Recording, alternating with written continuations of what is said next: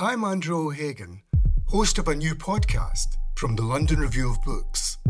It's about the bloodiest and most controversial event of the Falklands War, the sinking of the General Belgrano. Margaret Thatcher was accused of a war crime. The truth would only emerge in the pages of a private diary. This is the Belgrano Diary. Listen wherever you get your podcasts. Twice.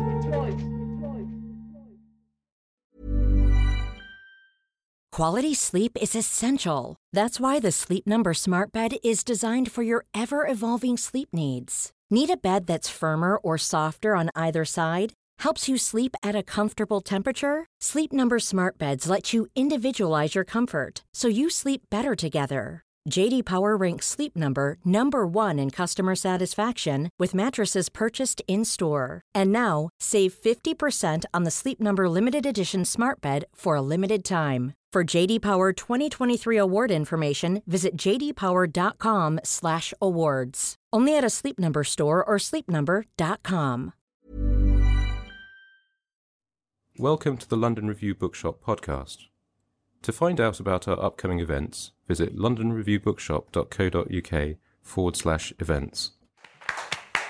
So I'm Preeti, and I'm really pleased to see those of you who've come because this book is incredible. It's by Skye. She's a writer. She's based in India. She writes for the LRB. She writes for Artforum, eFlux, Frieze, and others. And what I love about her work is that it pays special attention to contemporary politics, culture, and the multiple histories of South Asia. She's co-editor of the London-based arts and literary journal, The White Review. And in 2020, she was one of the founding editors of Academy Mag, an online political journal where she worked on long-form political commentary on surveillance, tech, healthcare, and the law. She's the co-winner of the first annual Mac Research Fellowship, where along with Isabella Scott, she's working on a second book, a long and critical piece of writing on the protracted crime of the communications blackout and the conditions of military occupation. So today we're here to discuss her first book-length essay, Remember the Details, which acts as a vitally important primer and an act of witness and remembrance of details that are now being erased, documenting the 2019 people's protests in India over the introduction of two major pieces of discriminatory legislation, the Citizenship Amendment Act and the National Citizenship Register, which, like the Police, Crime, Sentencing and Courts Act and the Nationality and Borders Act in the UK, disproportionately impact the most marginalised groups, minorities, Muslims.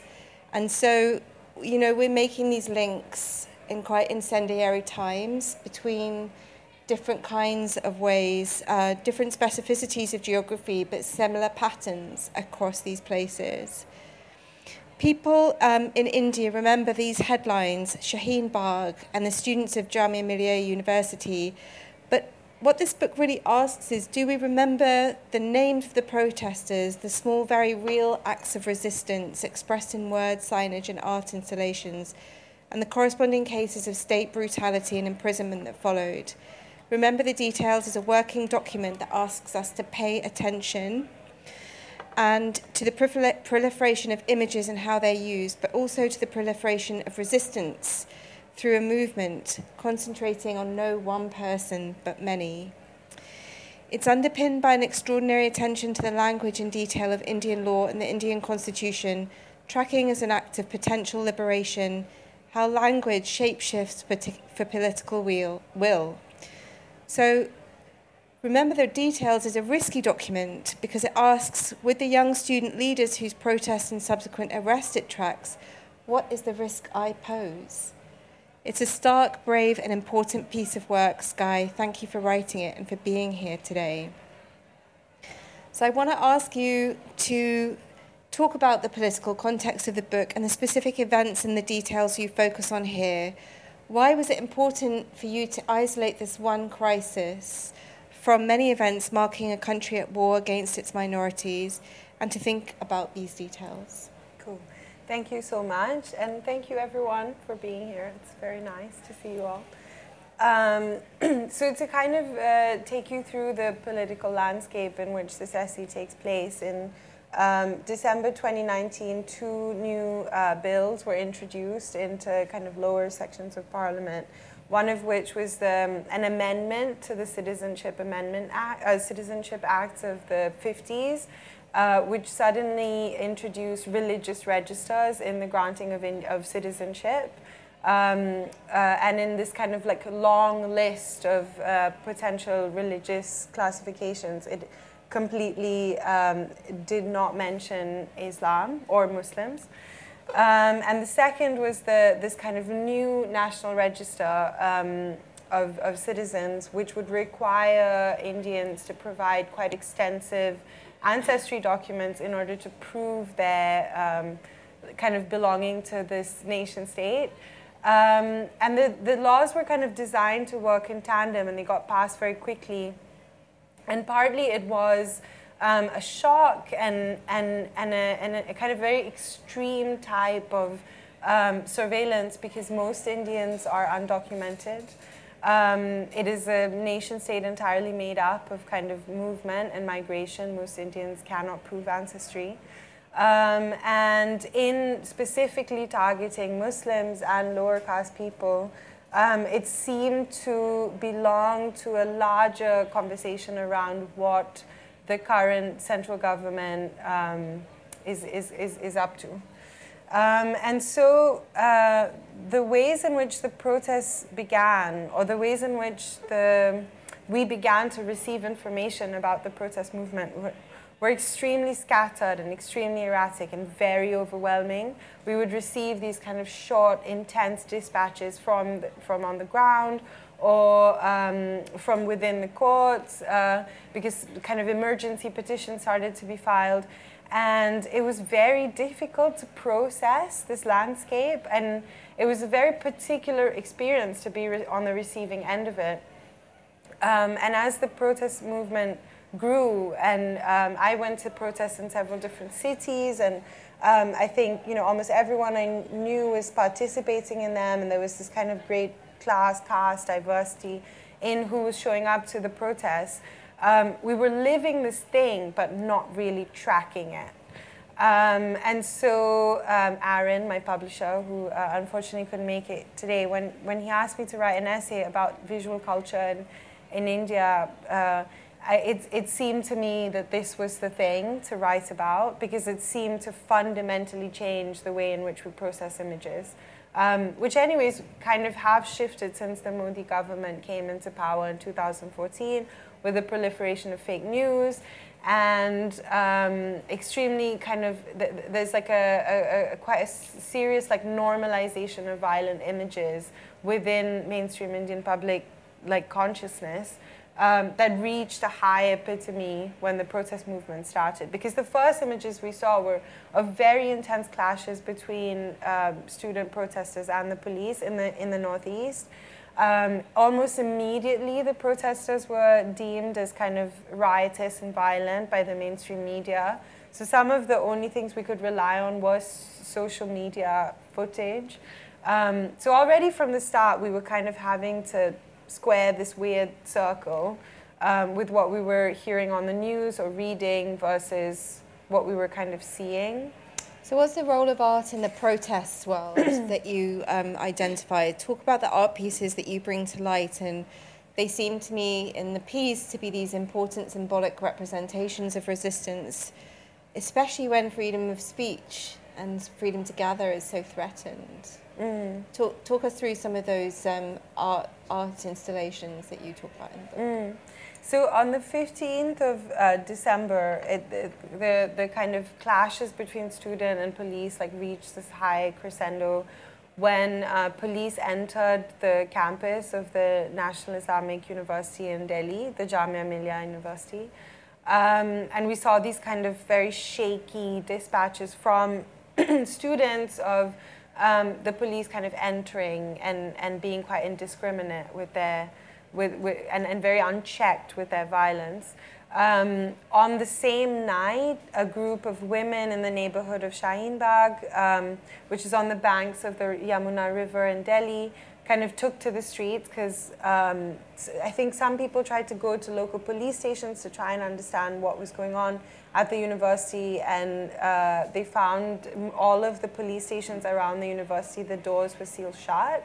And so people kind of gathered, and then this kind of very important protest site, Shaheen Bagh, was born. And within the first weeks of the protest site coming into place, these artworks started being put up.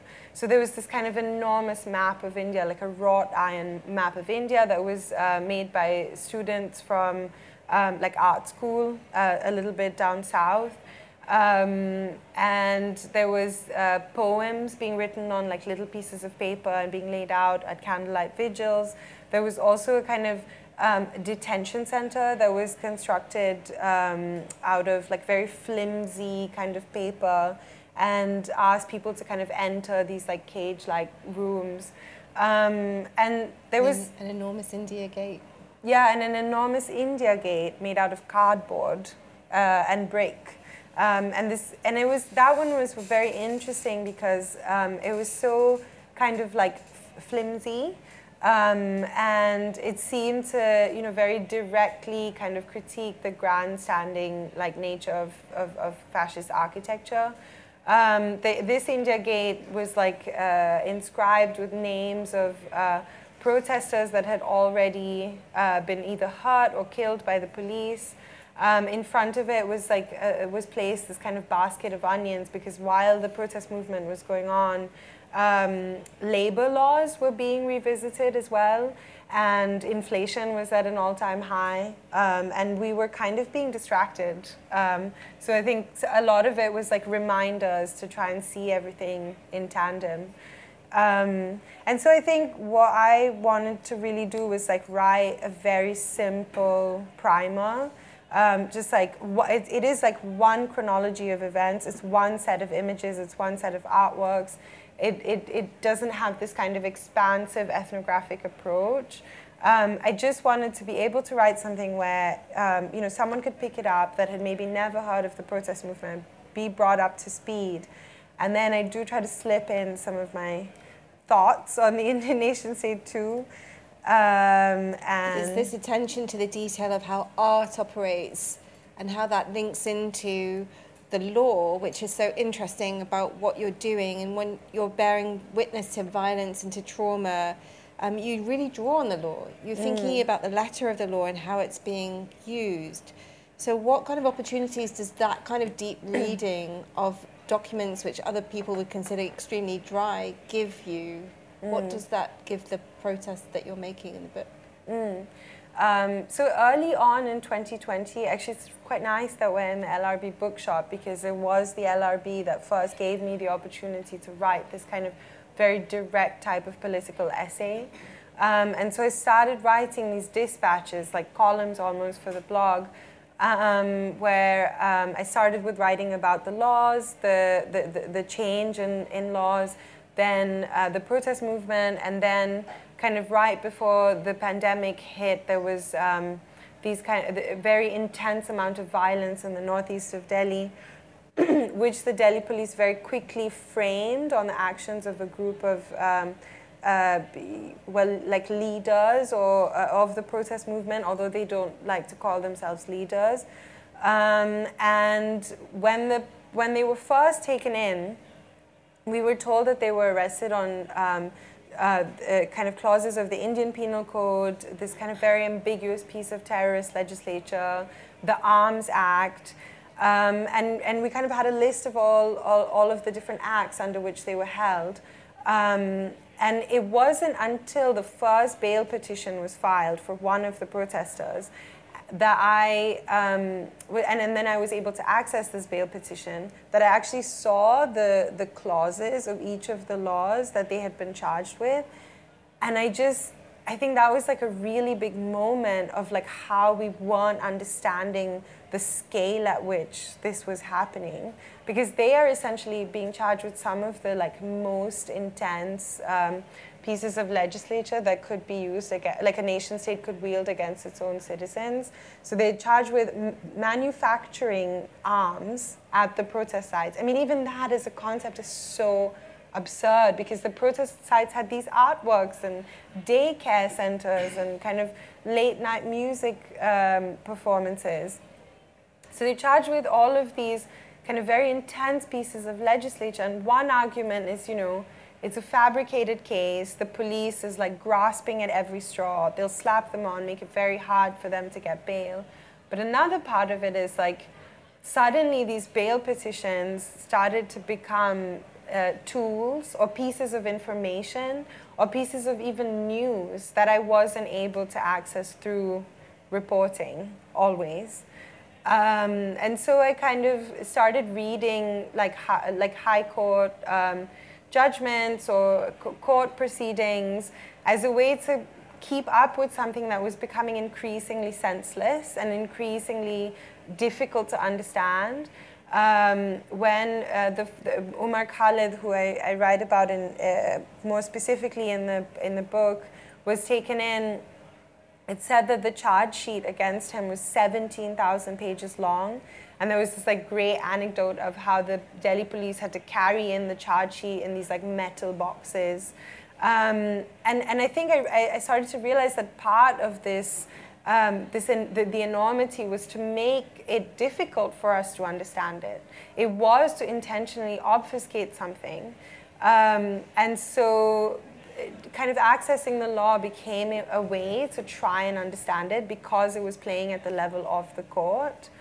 And we started to see these kind of moves so the kind of the ways in which the judicial structure works. Every state has like a high court, which then can recommend pieces of legislature to the Supreme Court.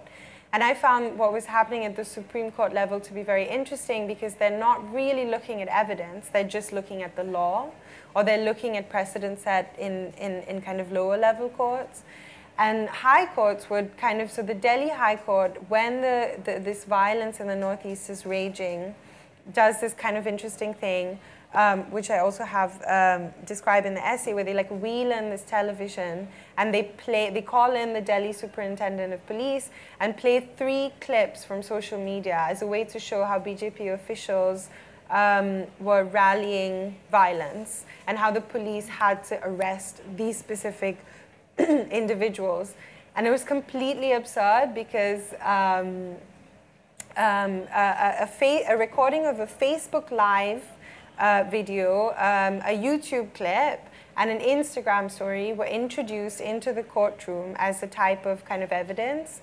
And the Delhi Superintendent of Police said that they didn't know anything about this, they didn't know how to process this wasn't real evidence. So suddenly the things that we were accessing as fact became the things that were being disputed as evidence.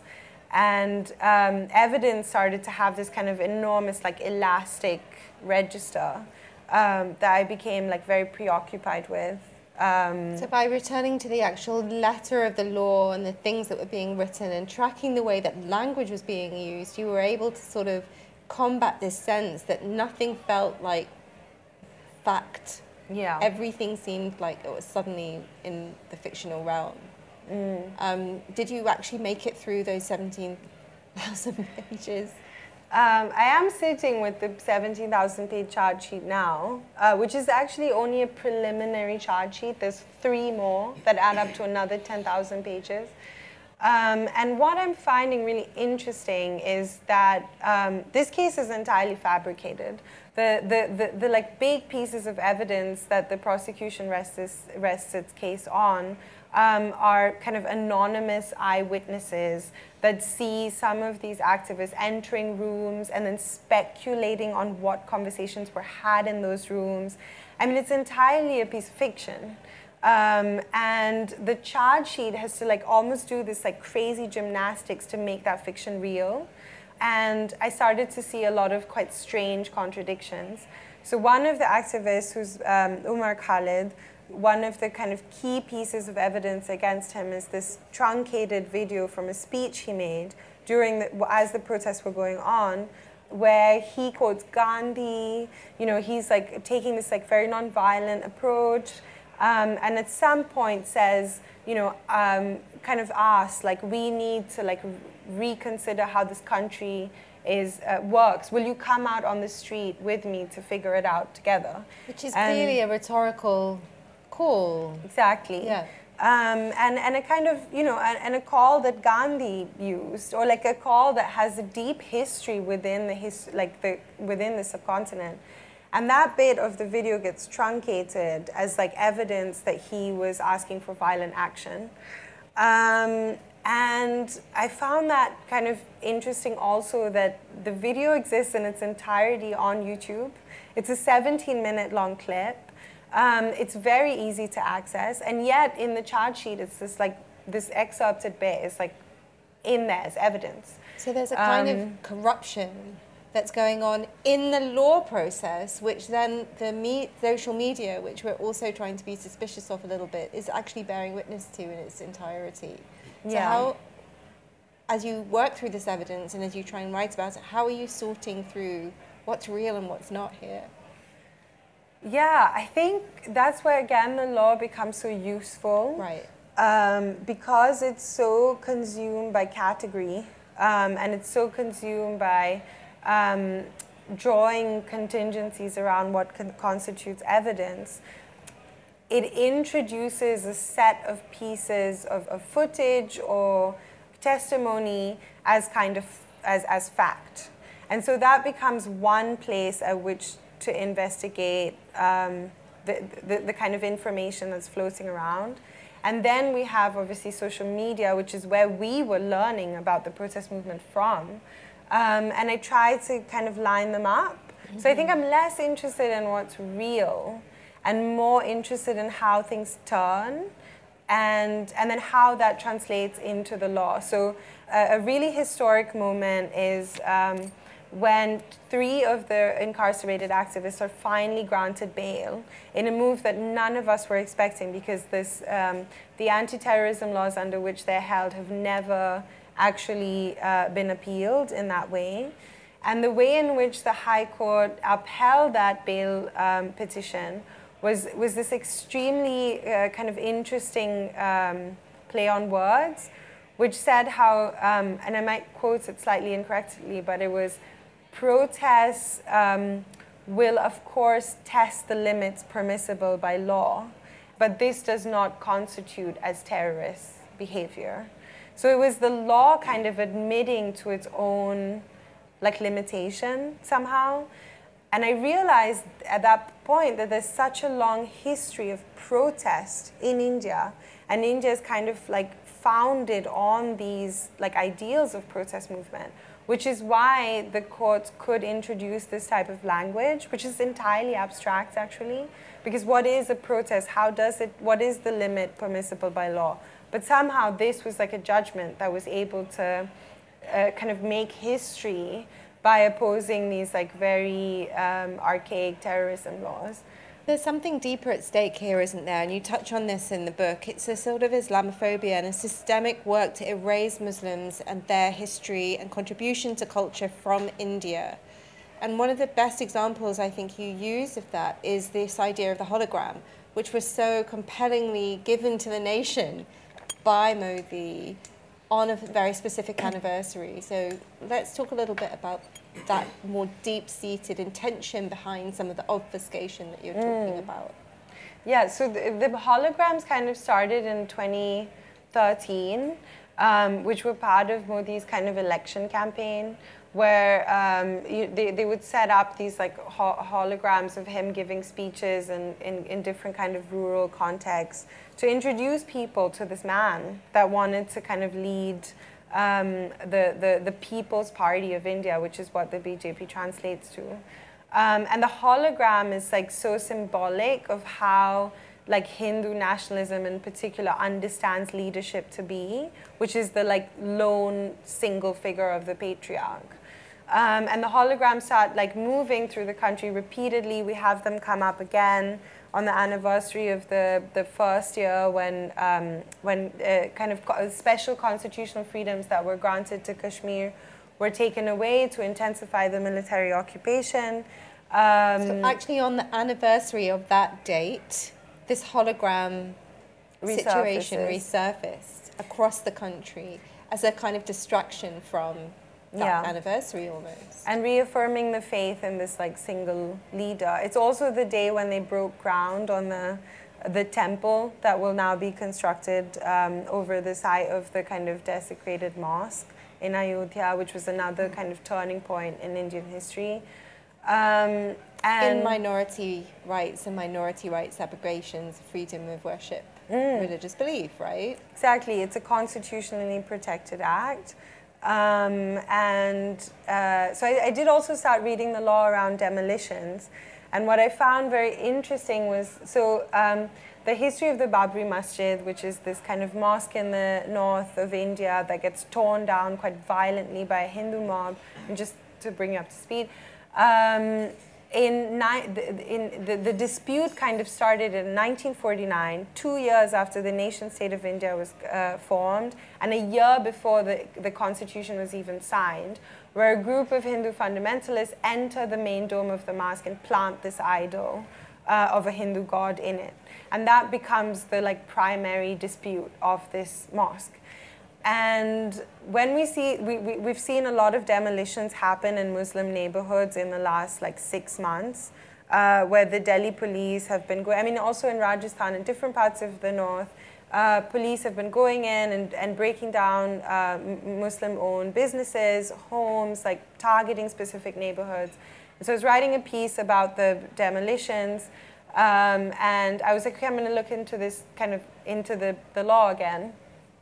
And I found that there was this like kind of fundamental piece of legislation that was drafted in the 90s, so like 50 years after the first dispute was filed, where the Supreme Court kind of, to show its like secularism and to show how the Indian Constitution protects the kind of religious predisposition of its citizens, release this judgment where they say that kind of places of worship cannot be changed into a kind of different religious register.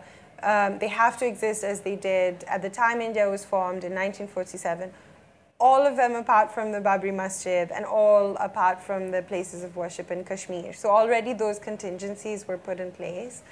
And one of the interesting things that a judge says in the courtroom is that the Babri Masjid is the exception to this rule because it's not essential to Islamic history. So this like weird thing is introduced around like what's essential. And then we see, kind of come to 2022 where, thousands of young Muslim girls can't sit their final board exams because they're not allowed to enter their like college campuses if they're wearing their hijab. And the High Court in the like local state where this was first introduced says the hijab is not essential to the practice of Islam. What was said as a kind of rhetorical device in 94 becomes law in 2022. Right, and that started in 49.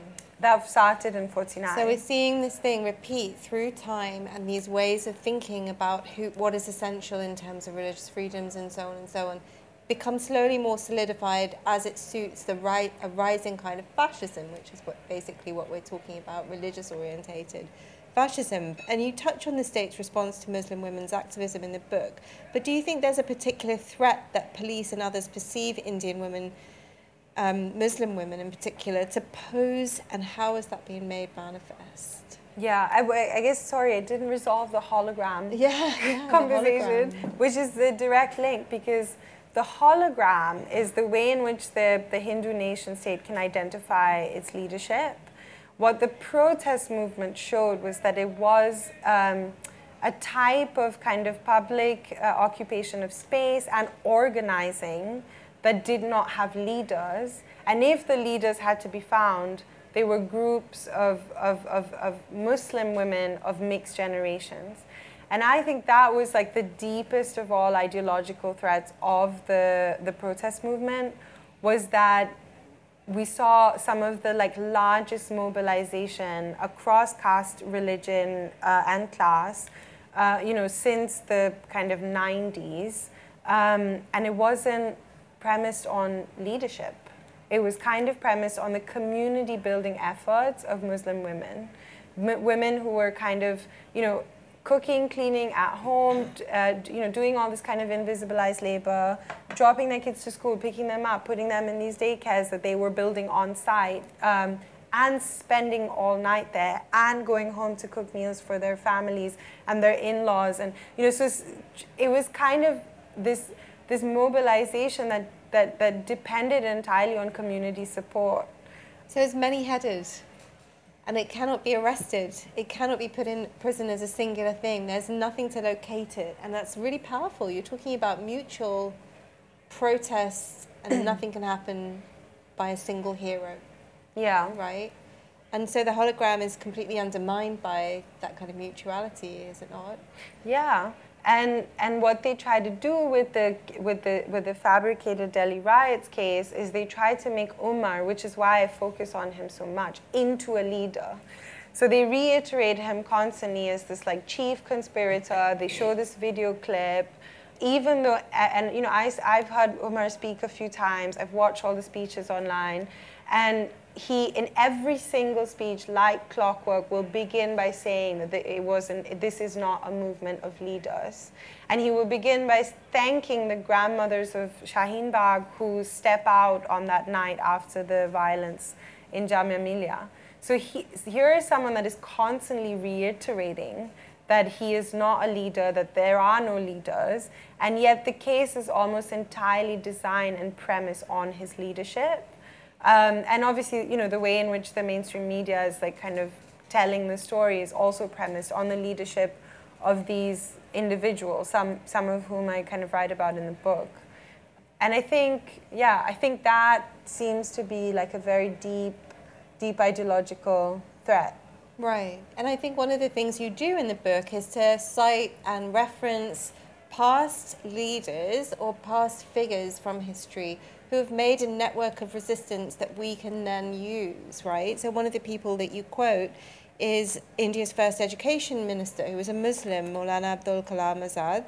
And I was really struck by the avocation of his name. My own father, as a child, attended his funeral and remembers how striking it was to see him speak about the unity of India. So what resonance does he have for you?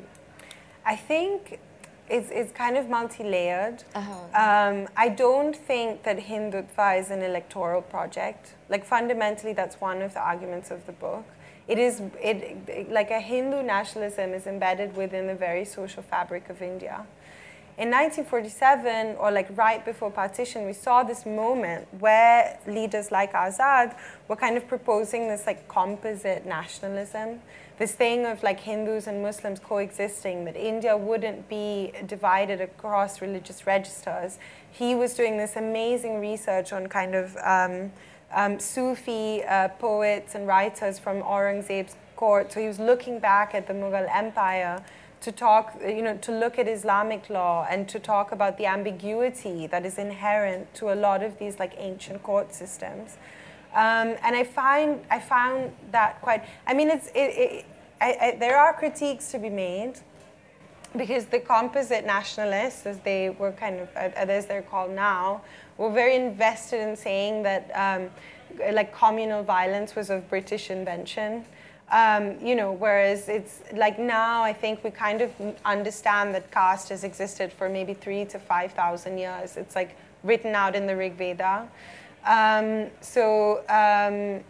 Hindu versus Muslim violence was already happening during the Mughal Empire. There was a time when India was primarily Buddhist under Ashoka, and that history gets completely erased. So there is this kind of tendency at that 47 moment where the leaders that go on to like build India or like set the like tone of how it's going to exist seem to want to start with this blank slate.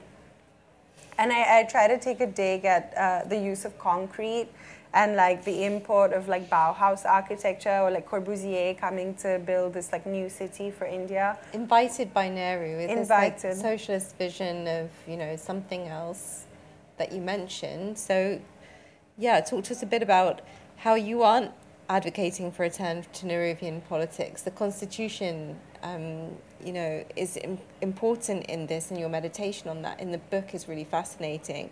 What is that to you, and what do we need now?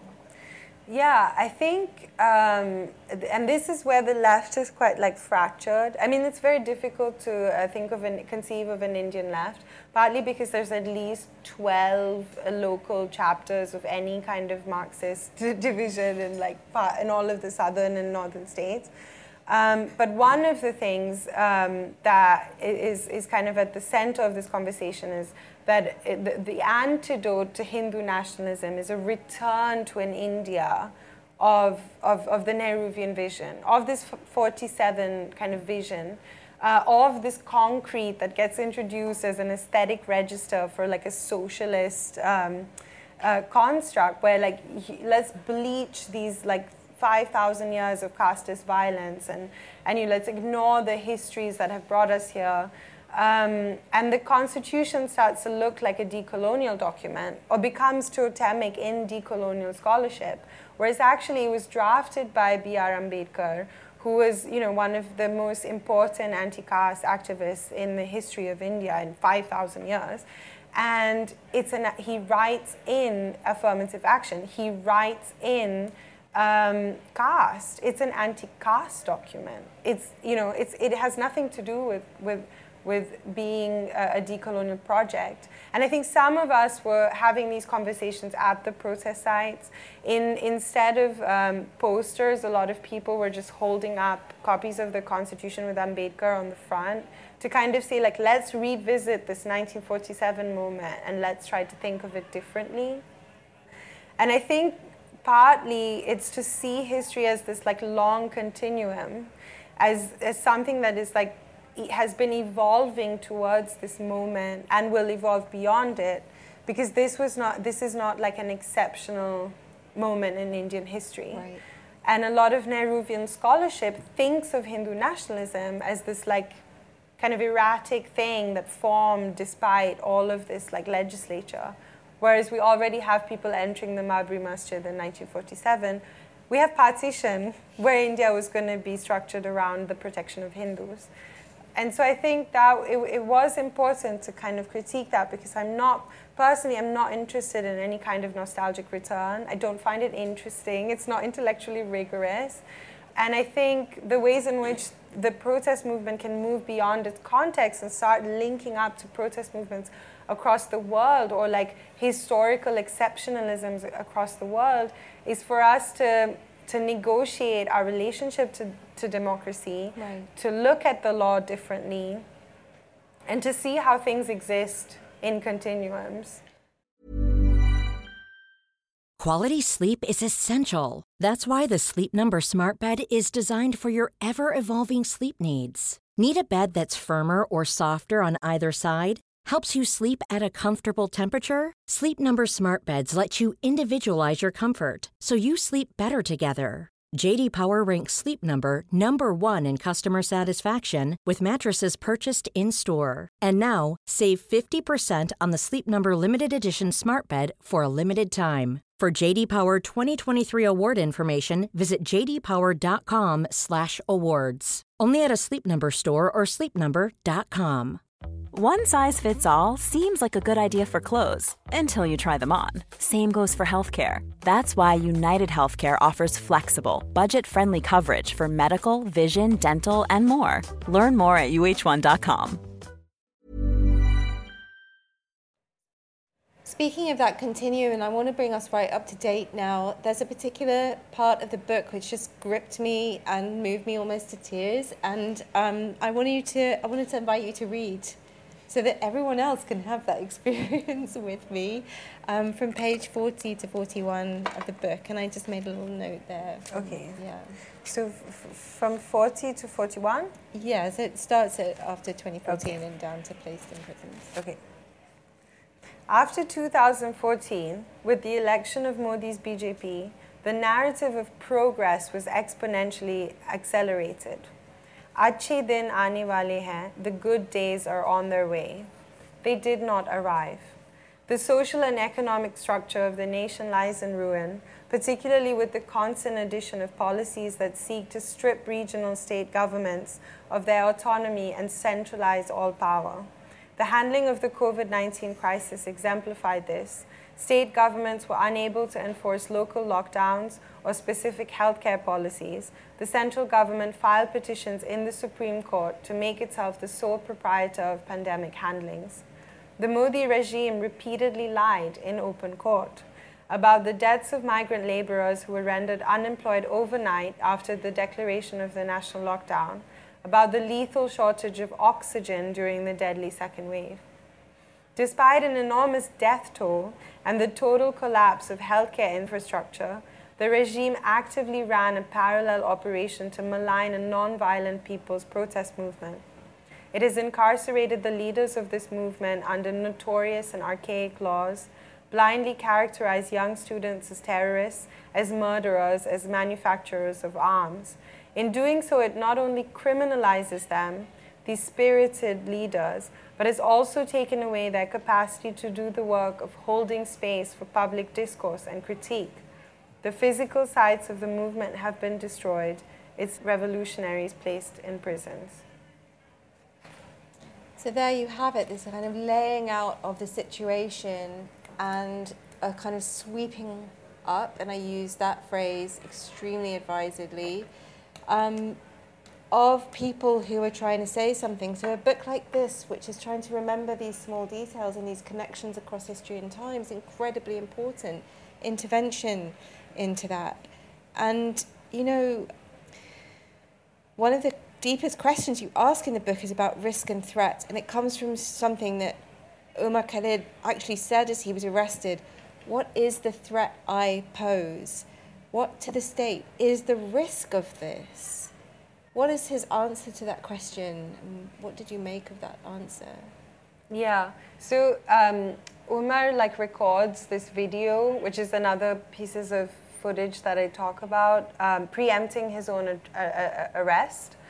And, you know, he asks in it, what is, kya khatra hai meri? Like, what is the risk that I pose? And then he says, you know, they're going to trap you in their lies.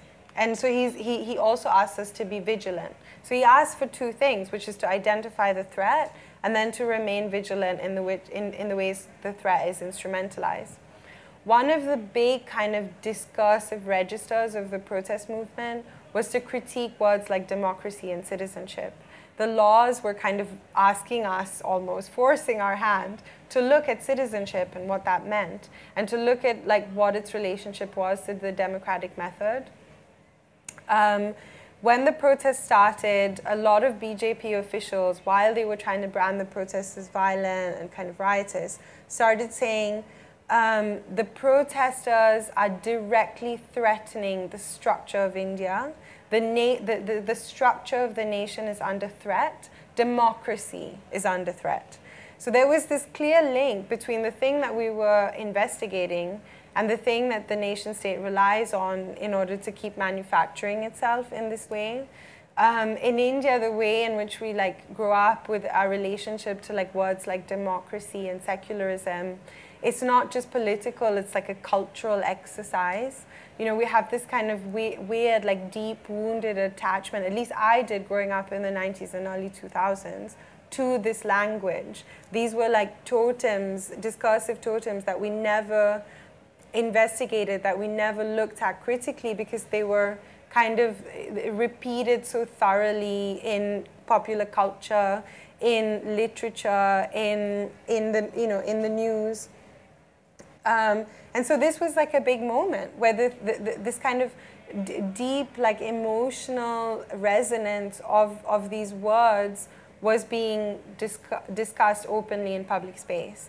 And so I think that is potentially one of the risks that some of these activists were posing, where they were asking us to kind of rebuild India almost. There was no returning to anything. There was recognizing what we had inherited and finding a way to reconstruct it.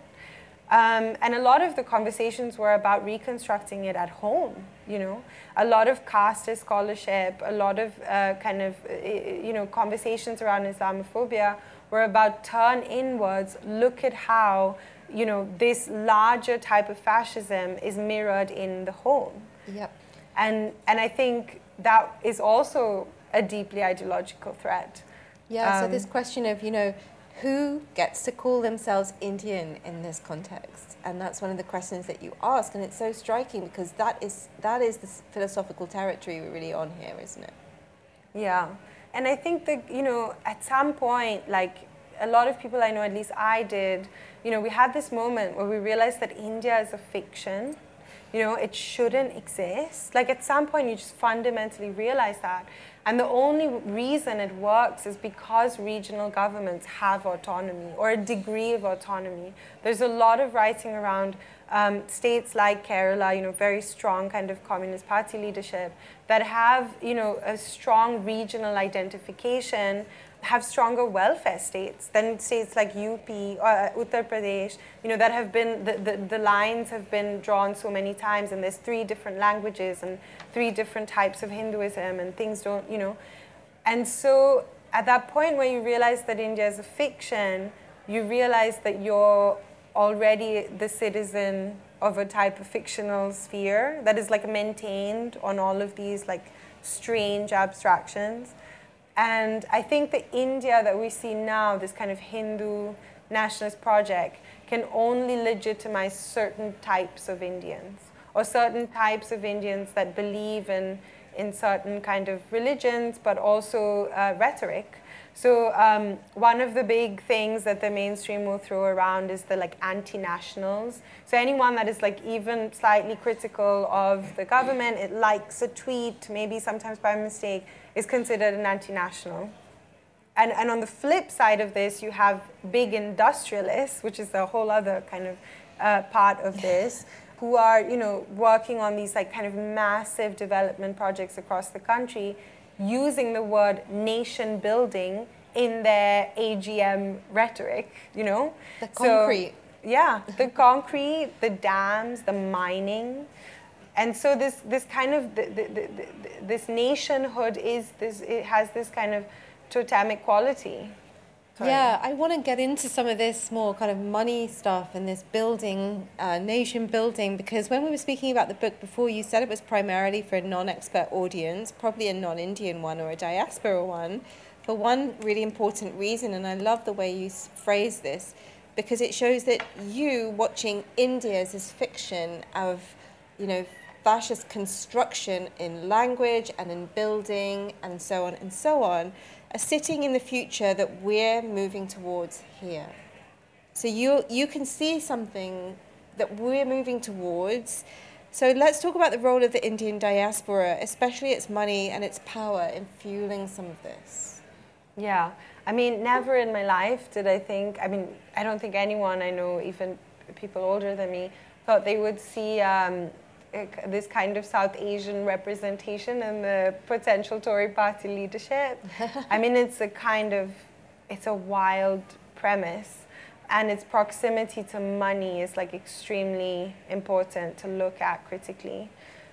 I think the Modi government has consistently had ties to industrialist families from the start, Adani, Gautam Adani, he's been in the news a lot. He has just overtaken Bill Gates and his net worth, and people are kind of moving that around. And he, since 2013, has had very close ties to the party, and we see his kind of net worth exponentially increasing since the party comes into power. He's also fueled by national debt, and he has like an enormous number of offshore holdings. I guess the landscape that I see the diaspora occupy is that the diaspora has consistently supported the Modi government, has consistently sent money back. There has been like a tangible monetary inflection. And we're talking in America in particular and in the UK. In America and the UK, I mean, in America we saw the kind of bombastic versions of it with like the big receptions of Modi in stadiums and things when he did his state visits. In the UK, it's like, I think it's slightly more invisible, but it exists. You know, almost all of the big industrialists that have been caught in some of the biggest scams we've ever seen, the Indian Premier League cricket scam, the diamond merchant scam, they're all living in London. Kingfisher, you know, the UK has also historically granted this like weird amnesty to fugitives. Very wealthy fugitives. The very wealthy fugitives. And then, you know, I think, so one of the things I didn't travel for the last 2.5 years, but I've been traveling a bit in the last couple of months. And a lot of the question I get all the time is, you know, what can we learn from what you're seeing? And that's when I thought of this thing, which is like, I think I'm kind of sitting in the future of the way things are moving. Yeah. Where, you know, in like 2012, we see this like direct alignment of industry and politics. Then we see this like slow move towards like exceptionalizing pieces of history, isolating fragments and turning them into like powerful totems. The language that you map, so we have, you know, the better days are coming in India, we have Make America Great Again in the Trump administration, and we have Take Back Control in the UK. Yeah. Yeah, it's really extraordinary when you start to hear it from the future. Yeah, and I think this was something that my friends in Bangladesh taught me, because they're even further ahead than us. In 2018, someone we're very close to within the like photography and publishing world, Shahidul Alam, was taken into prison for giving a very quick set of kind of sound bites to Al Jazeera about a protest that was happening in Dhaka, and how some children were kind of run over, and how the state government was complicit in it. I mean, it was a very simple kind of set of statements, and he was picked up and put in prison 4 hours after that aired. When that happened, it was shocking. We never thought that that could possibly exist as like a strategy of censorship. And suddenly, you know, I started to look at I was already looking at the law then, but I started to look, because I wrote a piece about it, and I started to look at these new kind of information acts, like information technology acts that were being introduced in Bangladesh. And already by that point, hundreds of people had been arrested for liking and retweeting Twitter posts and Instagram posts. And you know, all of this had just kind of slipped through the cracks because we weren't like reading about it in the mainstream. So again, I had to look at the law in order to find it. And so that was, you know, 2016 Dhaka. And you know, Arundhati Roy was kind of writing letters to Shahidul in prison. They were having this amazing correspondence, which was being published in India. And you know, all of us were like, wow, this is such an extreme situation. Cut to 2019, right. 2018, we're there. And my friends in Bangladesh were already saying, I think where Israeli surveillance software is tapping our phones. We hear about Pegasus last year. My friend, you know, so I think there are certain nation states in the world, Palestine is one of them, right, where military and surveillance infrastructure is tested out. Okay. The limits of the law sometimes are tested out. Yep. The transmutation of language, the algorithm, the surveillance, the creep of surveillance culture into our lives is actually being not just tested, but built. Yeah. And we saw that with Cambridge Analytica, because the first campaigns that they ran were in India and parts of like in northern and southern Africa before Brexit happened. Right. So I kind of know the answer to this, and I think, you know, it's obvious what you might reply, but do you think there is a willful blindness as to what Modi and the BJP is doing to Muslims and minorities, and this kind of creep that you're talking about in India, in elite circles, in the literary circle, as well as in the political circles, and especially in the diaspora and in the Western press? Is it willful, or do they just not care? Yeah, I find that very interesting with the UK in particular, in terms of like things I read on India that are published here. There's like a kind of, it's kind of an interesting conceit that mobilizes some like kind of guilt, maybe, or like not wanting to like touch certain topics, maybe. And I think what I kind of want to try and do is repeatedly show how the nation states are learning from each other. I think you're right, yeah. I think that's like exactly what this project is doing, and it's so important. Yeah, because this is not just something happening over there. No. It's something that is like moving through the kind of world. And that's why these days I'm like feeling quite preoccupied with the market. There was a kind of interesting piece in the Economist that came out a couple of weeks ago, maybe, called like "Will Modi Blow It?"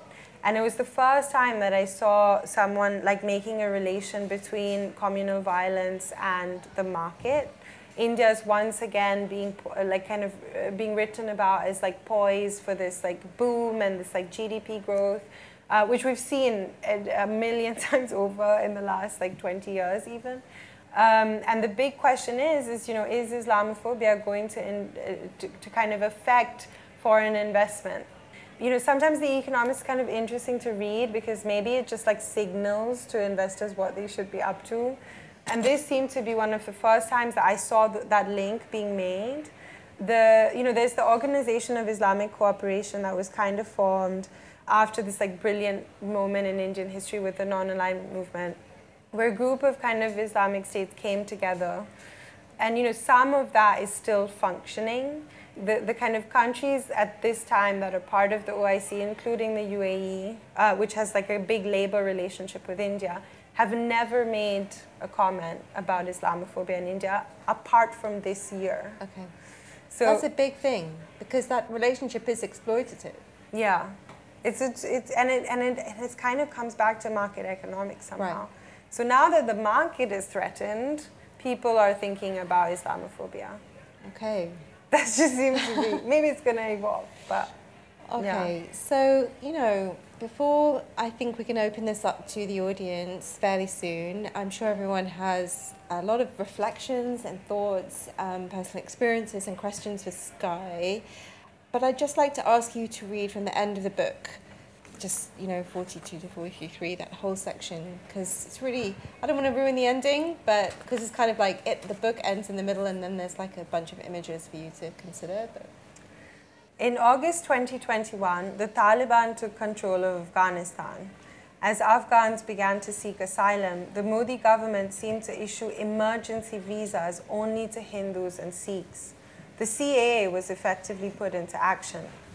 Earlier the same month, at Jantar Mantar, a group of BJP supporters gathered in an anti-Muslim demo, children holding up posters calling for the annihilation of Islam. 34-year-old eyewitness Muhammad Nasir told Al Jazeera that Muslims in India live in an atmosphere of perpetual fear.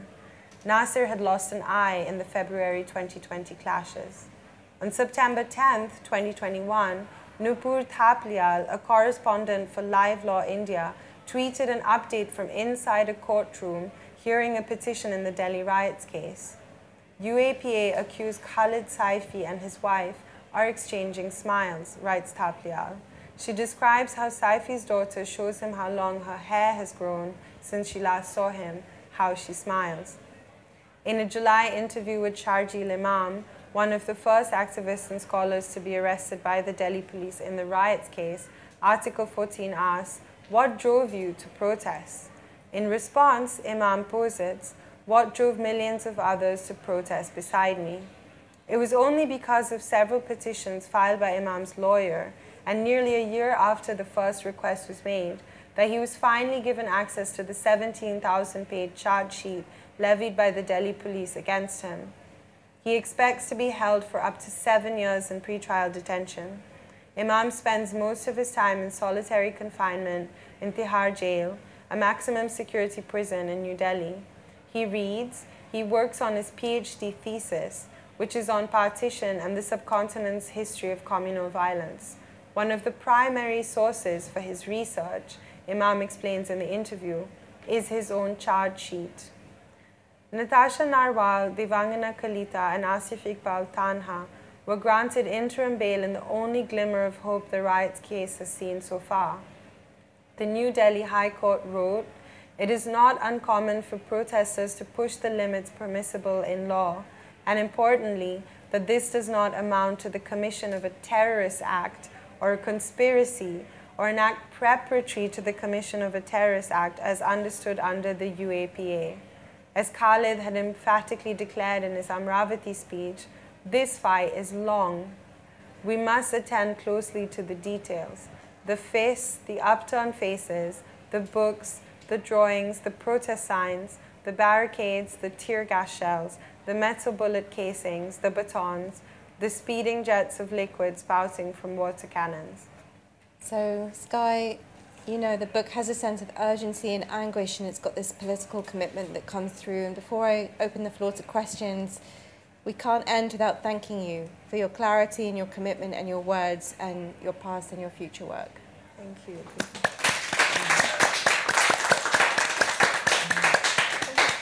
Such a beautifully written book, and I'd like to ask if anyone has any questions. Yes.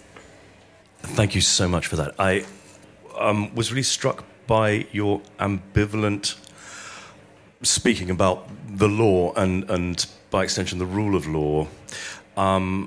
You said in relation to the Delhi High Court upholding the decision to grant bail, you said something like this was like the law admitting its own limitations. And perhaps an activist lawyer might put it differently and might say, this is the law working correctly. This is an abuse, an attempted abuse of the law by police and prosecutors being corrected by a proper use of the law. Do I get a sense that you and a lot of the Indian left are understandably very skeptical about the rule of law, which is, to put it in Western Marxist terms, a kind of bourgeois freedom that even Western leftists are very cautious about? Are you skeptical about using the law and about the rule of law as something to use as an activist tool? Well, I guess I'm skeptical about legal reform, yes. I think that when conversations are happening on a policy or legal reform level, sometimes we lose sight of the fact that it's India is completely designed by the ways in which the bureaucratic method stops reform from happening. And so it's this kind of long and extremely painful task to enter this territory. And there are people that are doing it and have been kind of fighting it for decades. And I'm extremely we're all grateful to these fights. But in order to process the present moment, it seemed important not to rely on legal reform as like a kind of antidote or as a kind of future speculation for what we were going through. We saw it happen kind of immediately with the COVID pandemic, because as the central government was filing petitions to centralize power, local high courts were taking these almost kind of like very interesting oppositional approaches to the central government. We were almost seeing like little activisms going on in high courts where they were resisting. The central government would say, no more lockdowns are going to be allowed. A local high court in Allahabad will say, no, we're going to have a lockdown, So there were these kinds of moments of resistance that were very interesting and were happening at the level of the law. But at the same time, it is a high court that first writes the judgment about the hijab ban. So I think there is a lot of room for legal reform to take kind of momentary pauses in the like machine that is the RSS and the machine that is the Hindutva nation building project, and cause these like momentary ruptures where indeed a lockdown will happen when it has not been allowed to. But there is also thousands of girls not being able to go to school because the High Court takes it upon itself to enter someone's private relationship with their God. Because the hijab ban is not about religion, it's about autonomy and whether or not Muslim women will be granted a level of autonomy. And I think that's the kind of ambivalence that I'm trying to hold.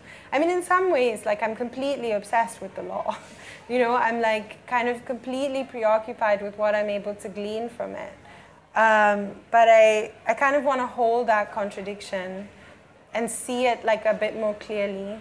Because that, I think, was some of the like errors that were made in the past in terms of critiquing or analyzing what we're living in. That this kind of resolution could be postponed through the bureaucratic method in the shape of policy and legal reform. We haven't quite seen it. Does that kind of, yeah. I think we have time for a couple more questions, or maybe one more question. So it's a question, but before that I would like to talk about my own personal experience as well, because when this law was first passed, I was doing my bachelor's in Delhi University, just for everybody to know, because I was right there in Delhi while everything was happening. I was a student in Miranda House College, where it was very famous for protesting for everything that happened. So what happened was I woke up one day, and then my professor, she was the cool professor, I did literature in bachelor's, she was the person that we would all go to, and she just sent a message saying, hey, my husband's been arrested. So, and then we get to know that by 6 a.m. the police had raided, fabricated evidence into his laptop, and he's still arrested, he's still in jail.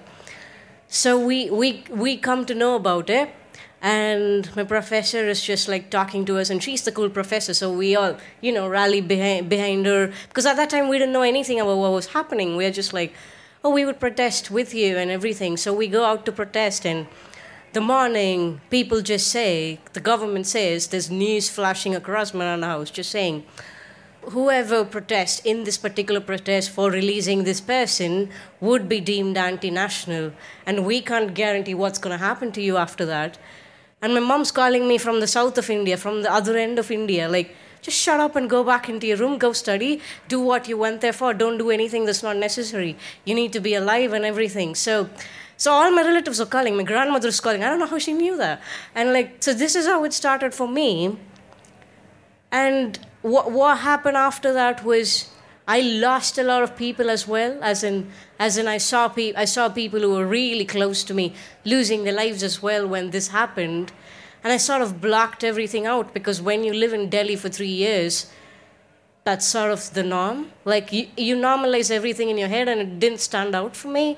So what happened after that was we went to Jaipur. Me and my friends were just like, because at this point this wasn't, I know this might be a very weird thing to say, but this wasn't something that was particularly huge that we were thinking about at that point, because 3 years, there's like absolute horrific things that happened from the first day I stepped into Delhi to study literature. So we were just like, let's just go away, let's just escape from this for a bit. We went to Jaipur, and then we came back from Jaipur.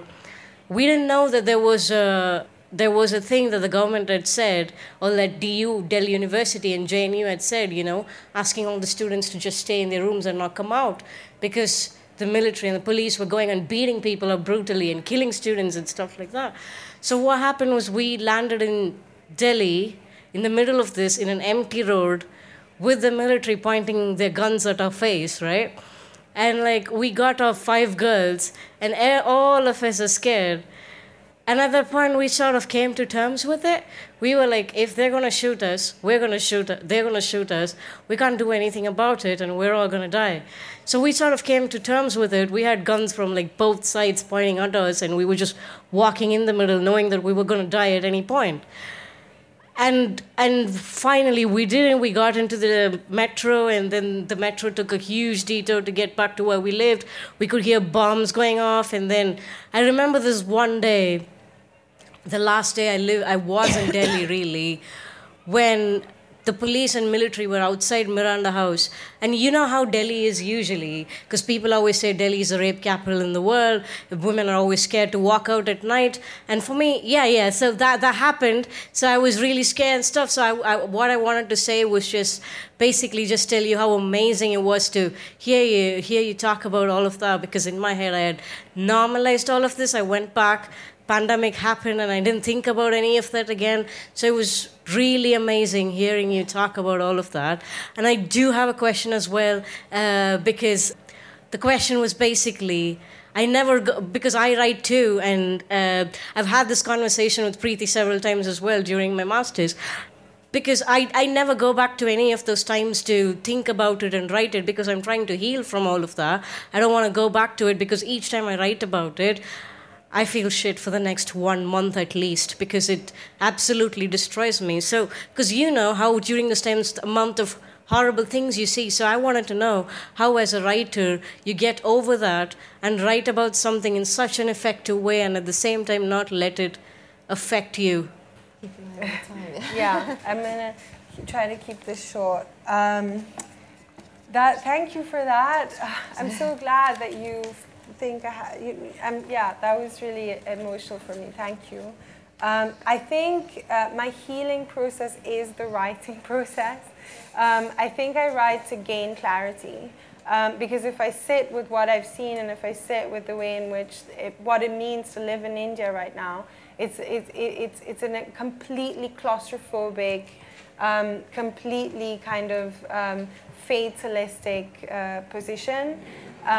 But trying to read a 17,000-page charge sheet somehow makes me feel like I have agency over this thing. Also in the ways that, like I said in the start, we were receiving this information so like erratically. I mean, like you described, everyone came to the protest movement through these like extremely like wild registers. This was an attempt to kind of find clarity within that. And so the one thing that I try to prioritize with form is clarity constantly. For instance, I wrote a piece about the heat wave that's going to actually come out tomorrow. And while I was writing it, because I had a heat stroke, I was living through 13-hour blackouts in 49 degrees heat. I mean, it was an insane experience going through that heat wave in March. And when I was trying to write about it, I found like language was failing me. I had no way to describe this thing that we've just been through. But then looking at mining and thinking about Adani's death somehow helped me process that. It's the details. It's the details. It's the details. There's really strict, formal details. So, you know, Sky, I'm sorry we have to cut this short. Yeah. Partly because I have to get a train at 9 p.m. But Sky is going to stay and sign books and chat to you all more. So please stay and enjoy that. And thank you so much for your incredible work. Thank you. Thanks for listening. To find out more about London Review Bookshop events, visit londonreviewbookshop.co.uk/events. Hi, I'm Daniel, founder of Pretty Litter. Cats and cat owners deserve better than any old-fashioned litter. That's why I teamed up with scientists and veterinarians to create Pretty Litter. Its innovative crystal formula has superior odor control and weighs up to 80% less than clay litter. Pretty Litter even monitors health by changing colors to help detect early signs of potential illness. It's the world's smartest kitty litter.